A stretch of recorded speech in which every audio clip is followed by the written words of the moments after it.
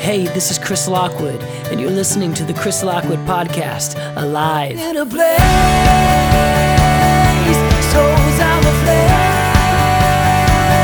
that can't be tamed.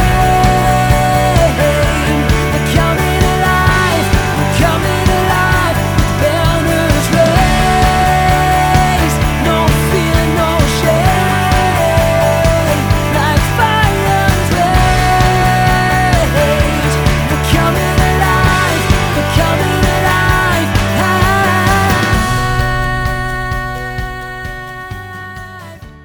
Well, welcome to the Chris Lockwood Podcast, where we have the privilege of hearing from people just like you, just like me, who are seeking, learning, growing, striving to better understand just what it means to be fully alive and how that translates in the day-to-day.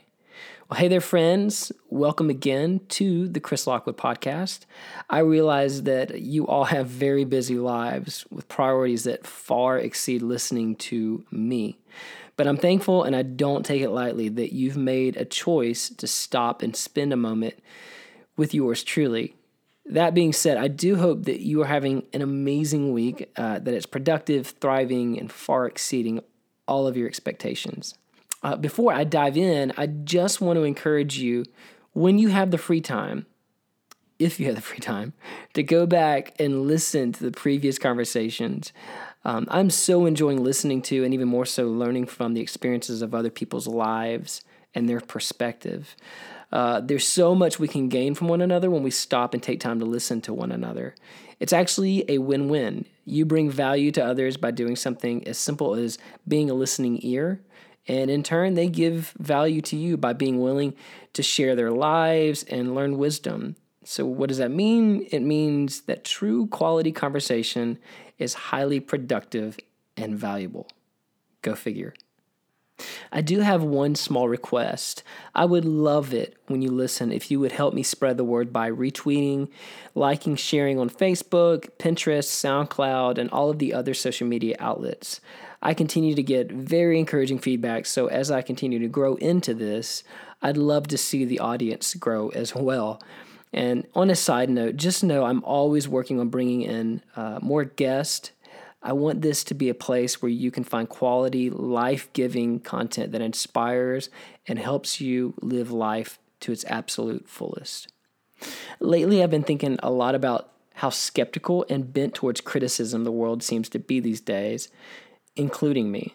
Thanks to the internet, we are continually inundated with content and information, so it requires us to have our filters running full throttle at all times. So it's understandable that we could quickly default into skepticism, but I'm concerned because I wonder how often skepticism causes us to miss out on experiencing the extraordinary when it's right in front of us.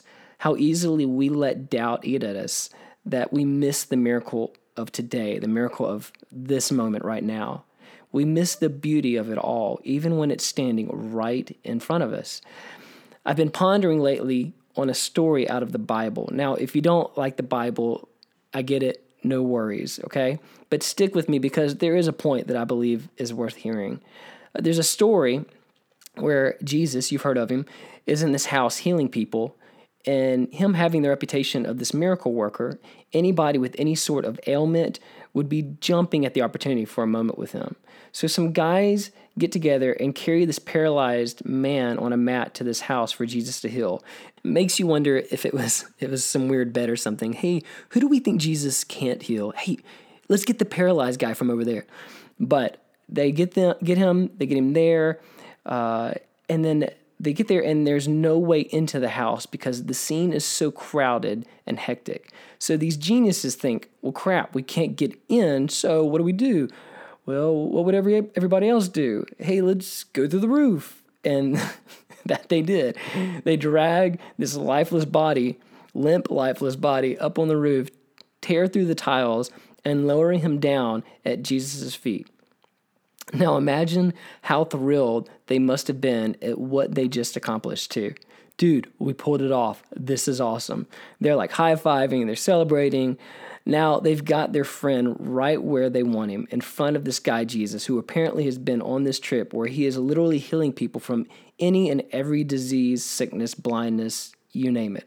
Surely they had to have been thinking that after this crazy, ridiculous stunt, that Jesus would be so shocked and so humbled and so amazed that he couldn't help but heal this man. So right then and there, Jesus, clearly inspired by their zealous confidence in him and his ability to do the magnificent, looks at this guy, paralyzed and broken. And the crowd goes silent with anticipation. The guys on the roof lower their heads through the ceiling so that they don't miss a single thing in this moment. And with great intentionality in his voice, Jesus says to this guy, "Your sins are forgiven." Now, here's this poor gentleman lying on this mat, still paralyzed. And Jesus says, "Your sins are forgiven," which at the moment might have seemed a little absurd. I often wonder what my reaction would have been if I was there. But all of a sudden, the religious bigots literally start freaking out. Only God can forgive sins. This is blasphemy. Who is this man to call himself God? And Jesus says, why do you question in your heart? Why do you have such a hard time having faith? Why are you so bent towards skepticism? Now, it doesn't say that he said all of that, but you can hear it in his remark. Why do you question? However, he doesn't leave it at that. He says, so that you'll believe that I have the ability to forgive sins. He then turns to this man on the mat and says, take your mat and go home. So this paralyzed man literally gets up, grabs the mat on which he 10 seconds earlier laid paralyzed, and heads home. I would imagine he was beside himself too, probably crying tears of joy, anxious to tell the story to everybody he knows. So, why do I tell that story? Because I see us living our lives much like the cynics that were in the room that day. Skeptical, questioning everything, antagonizing, doubting, living lives defeated by pessimism, rather than being optimistic about the day ahead. And what happens? We often miss the moment's glory. Picture the scene. The commotion that started when Jesus said, your sins are forgiven. The people freaking out, the religious leaders flipping their lids. But what about this guy paralyzed on this mat? Can you picture him? Assume that maybe Jesus knew exactly what this guy really needed in that moment. Maybe he could see what nobody else in the room could see. The internal struggle, a weight even heavier than the embarrassment and helplessness of being paralyzed. Maybe he fooled himself into believing that his condition was a result of some poor life choices he had made. Can you see him? Maybe you've been there before. I know that I have. I picture him and Jesus in the middle of all the noise, the nonsense and bickering, not taking their eyes off of one another, tears welling up in the man's eyes. And even as Jesus takes a moment to entertain the ignorance of the Pharisees, he stays laser focused on this man. Which is easier to say, your sins are forgiven, or to say, rise and walk? But that you may know that the Son of Man has authority on earth to forgive sins. Jesus then kneels down to this man's level and says, hey friend, pick up your mat and go home. Now granted, I'm elaborating a little bit, but still, can you imagine the heaviness lifted? The lightness this man felt that somebody would look at him, broken beyond repair, and say, one, God holds no grudge against you. Let it go. Don't let it bother you anymore. And two, God's not finished with you yet. So get up. It's time to live your life again. Now, I'm no preacher, but here's my message. Don't let skepticism keep you from the extraordinary, something supernatural even. God has so much in store for you. Sometimes he heals us, sometimes he doesn't. But one thing he always does is forgive. The question is, are we willing to make fools of ourselves by doing something as crazy as tearing the roof off a house to take a chance on someone, namely Jesus, who's ready to lift you up to your feet so that you can begin to live your best days? Because I'm betting that after that experience, that man who once laid like a corpse on a mat lived the rest of his life well. Not perfect, but well. How we live reflects the quality of our faith. Skepticism, that's easy. It's a default, at least of mine. Faith, though, that's real work. Faith is hard, but faith helps. Faith helps us move forward beyond the obvious problems that overwhelm our lives today. What do you think it did for that man's faith that day when Jesus said, God forgives you? Do you think the odds of his willingness to take a chance on Jesus when he said, hey, rise up and walk, were better or worse? And yet, how often we say, nah, not for me, not for her, not for him, I don't believe it, and continue to live in misery or continue to cause other people to live in misery. I believe that God wants us to rise and walk, to run, to skip, race, enjoy life, and be free. And even if we are physically impaired, to still find a way to live our lives with that same spirit, to stop living paralyzed lives.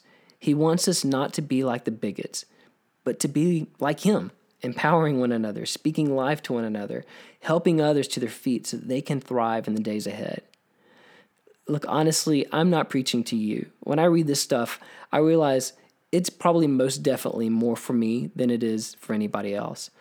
But if I could leave you with one thing, it's that there's power in believing and having faith and maintaining confidence in an age-old truth that God wants you to be free.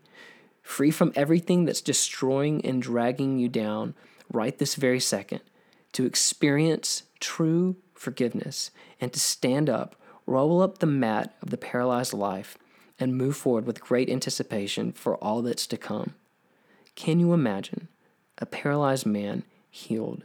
There's no technology, no medical degree, no physical therapy program, just this guy who everybody's been talking about, named Jesus, saying, get up and walk.